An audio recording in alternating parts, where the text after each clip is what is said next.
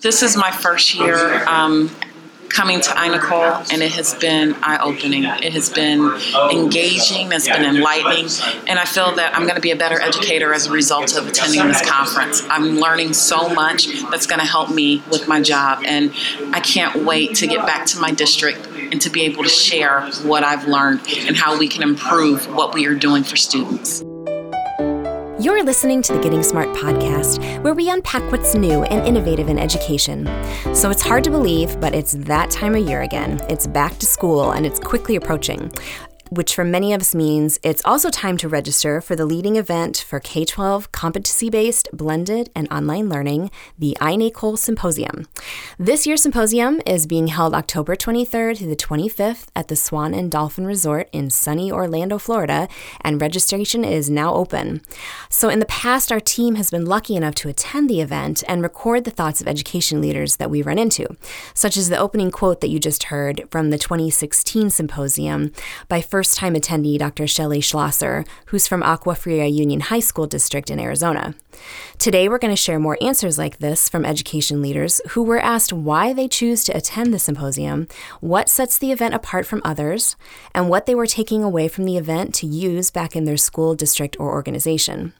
So whether you're a veteran symposium attendee or you're thinking of joining the cool kids for the first time, you'll want to listen into this collection of EdLeader Voices sharing more on their interesting symposium experiences.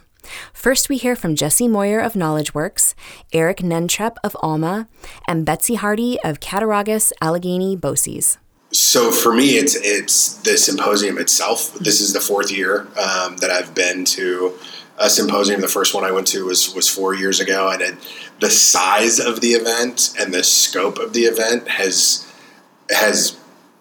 it's off the charts. It's huge, right? So the amount of people that come together and the amount of people that are interested in this work is so encouraging, right? That's another thing that just keeps you moving forward and keeps you putting one's foot in front of the other, because systems change work is not easy. It's not fast. Right. But being energized by 3,500 people or 3,600 people in one place, that's pretty cool.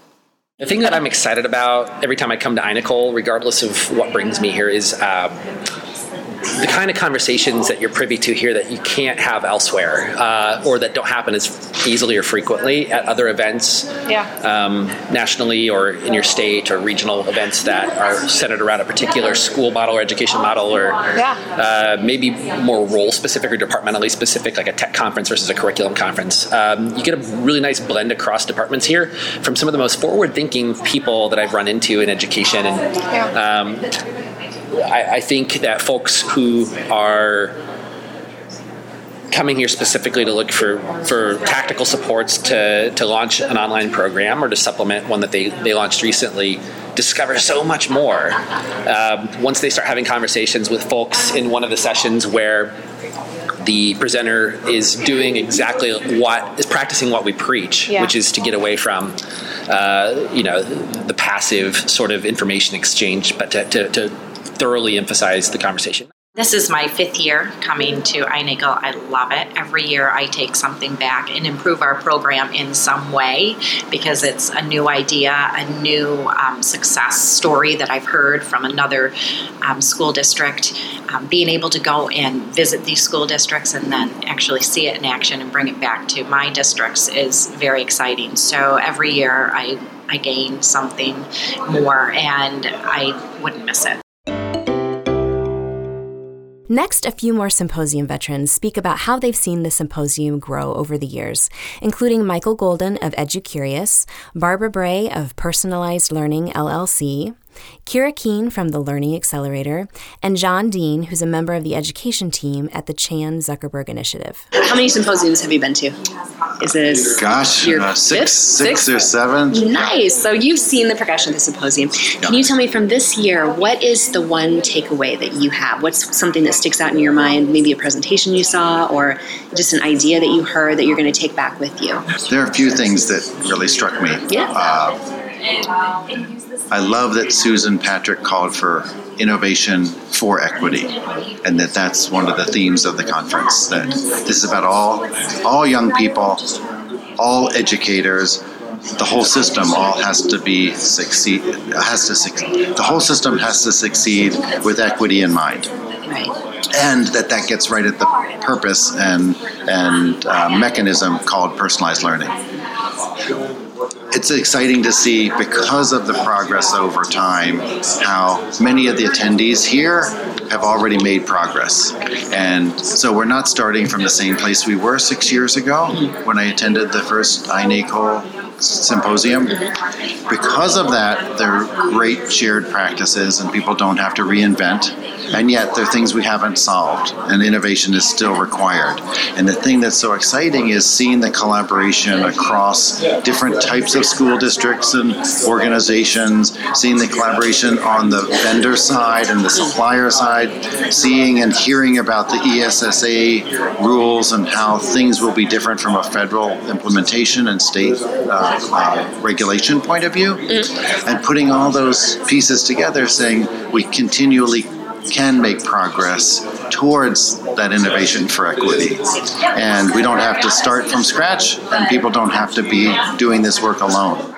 I came here 2 years ago, and personalized learning was not a big, it was about blended learning and online learning and competency-based, and the term personalized learning really wasn't a catch-all phrase. It's all over in this year. It's really exciting to see what people are doing. Well, I have to say what really struck me this year at iNACOL, I think my first iNACOL was about 4 years ago, and my work at the Learning Accelerator, or part of my work, is to help school districts think about communications and how to really create communications plan and be really mindful about communications as they're innovating, whether it's around blended learning, personalized learning, competency-based learning. And that first year when I came here, there were no sessions or workshops. Perhaps there was one, and around communications and helping districts think about what it means to effectively message around your programs, identify your audiences.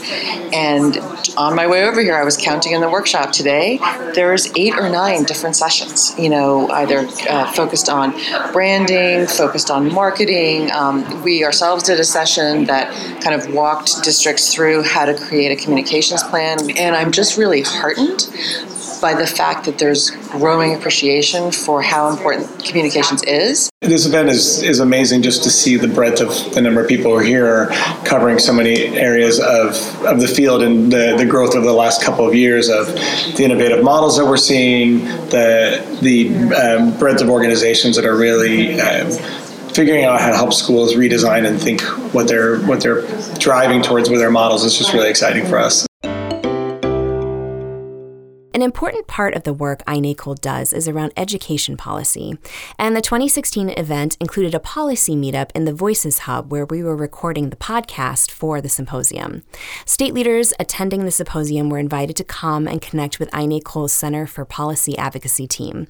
And after the meetup, we asked Representative Robert Baining, who's chair of the Indiana House Education Committee, to share why he was attending and what he'd found helpful so far in the symposium's workshops and the breakout sessions. I'm very interested in competency-based learning. In fact, we, my staff and I, have been working with a number of superintendents to try to think of ways in the state that we can incentivize moving more of our schools and school districts into looking at competency-based or personalized learning as opposed to kind of industrial model that we have in place today. So I'm very interested. We have an unbelievable list of breakouts that you could spend time looking at. Many of them are probably more technical than what I need, but at the same time, it's something I'm very interested in. And also, I would look, we're in the process of redesigning our assessment system. So how can I create or develop an assessment system that would work together with competency-based type of a system so that we can kind of not have a punitive type system that but allows teachers to give an assessment when the student's ready for it rather than a specific timeline when the state says it has to be given. I've been to a policy breakout talking about how state policymakers and state agencies can incentivize. It's not something that we can mandate and say, I suppose you can mandate, but that's not really a very effective tool to use. I look at some of the tools that are out there for us to try to provide a nudging on school districts to be more creative, to look outside the box, to not do things the way we've always done it, but try to look at, what does the future hold and how can we put that together. I think probably the thing that is helpful with coming to conferences like this, as well as like National Association of National Conference State Legislators, is finding what other states are doing. We really shouldn't have to. There's 50 states. There's a lot of innovation out there, a lot of creativity, and Americans can we come together with a group like this and look at all of the opportunities out there, and they may not all be great for one state. I'm sure they're not, but pulling the best practices together, I think, are really the value of coming together like this, and all of the knowledge that you bring together at one point. Coming to this conference makes a lot of sense, and frankly, like I said earlier, I have been, my staff, in fact, I made a phone call this morning. I said to my legislative assistant, and one of my assistant policy director works with me, I said, you guys would love this place, because there's so much out here about competency-based personalized learning, because we've been trying to do as much as we can, research, trying to bring together, ideas that we can share with people in the field, like superintendents, and hey, this is something you could be doing.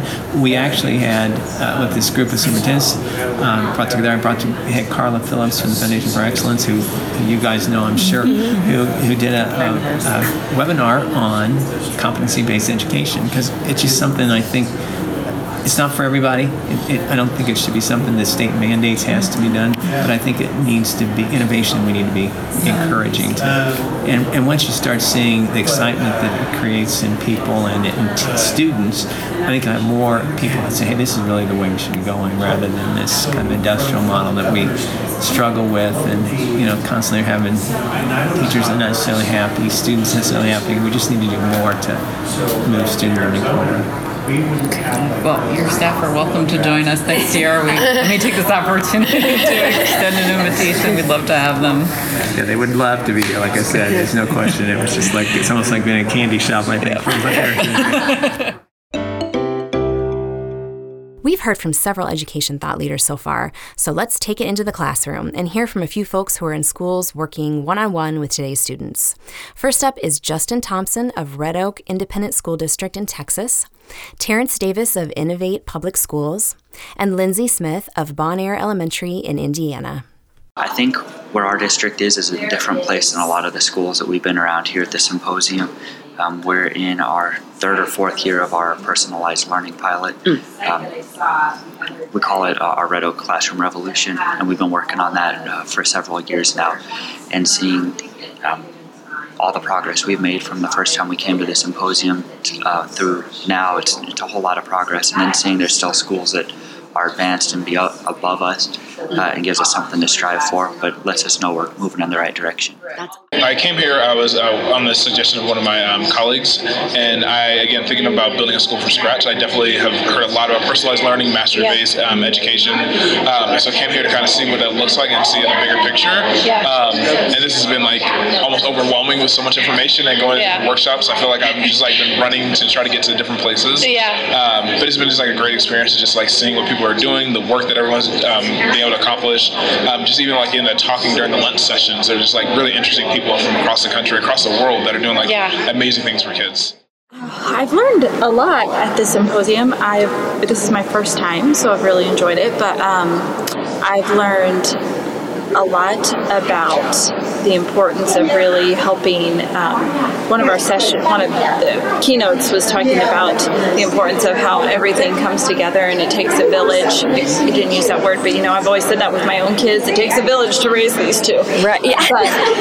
But it takes a village to raise all of our kids, and if our community, our parents, our schools, our upper level administrators, if we're all working together, I think we're going to make a bigger impact. And it just kind of spurred on some ideas that I've had and been thinking about, and really trying to put those together. I think when I get back is one of my goals. Thanks so much to all of the education leaders who shared their thoughts with us at the 2016 Symposium. And a special thanks to our sponsor and partner iNACOL for all of the amazing work they do to help transform learning. Go to www.inacol.org right now and register so that you don't miss out on this amazing conference. Be sure to also check out the Getting Smart podcast on iTunes and SoundCloud, where we have more than 100 podcasts around education topics ranging from social and emotional learning to supporting English language learners in the classroom. And while you're there, subscribe and rate us. For more on all things innovations in learning, visit our blog as well at gettingsmart.com. For the Getting Smart podcast, this is Kat signing off.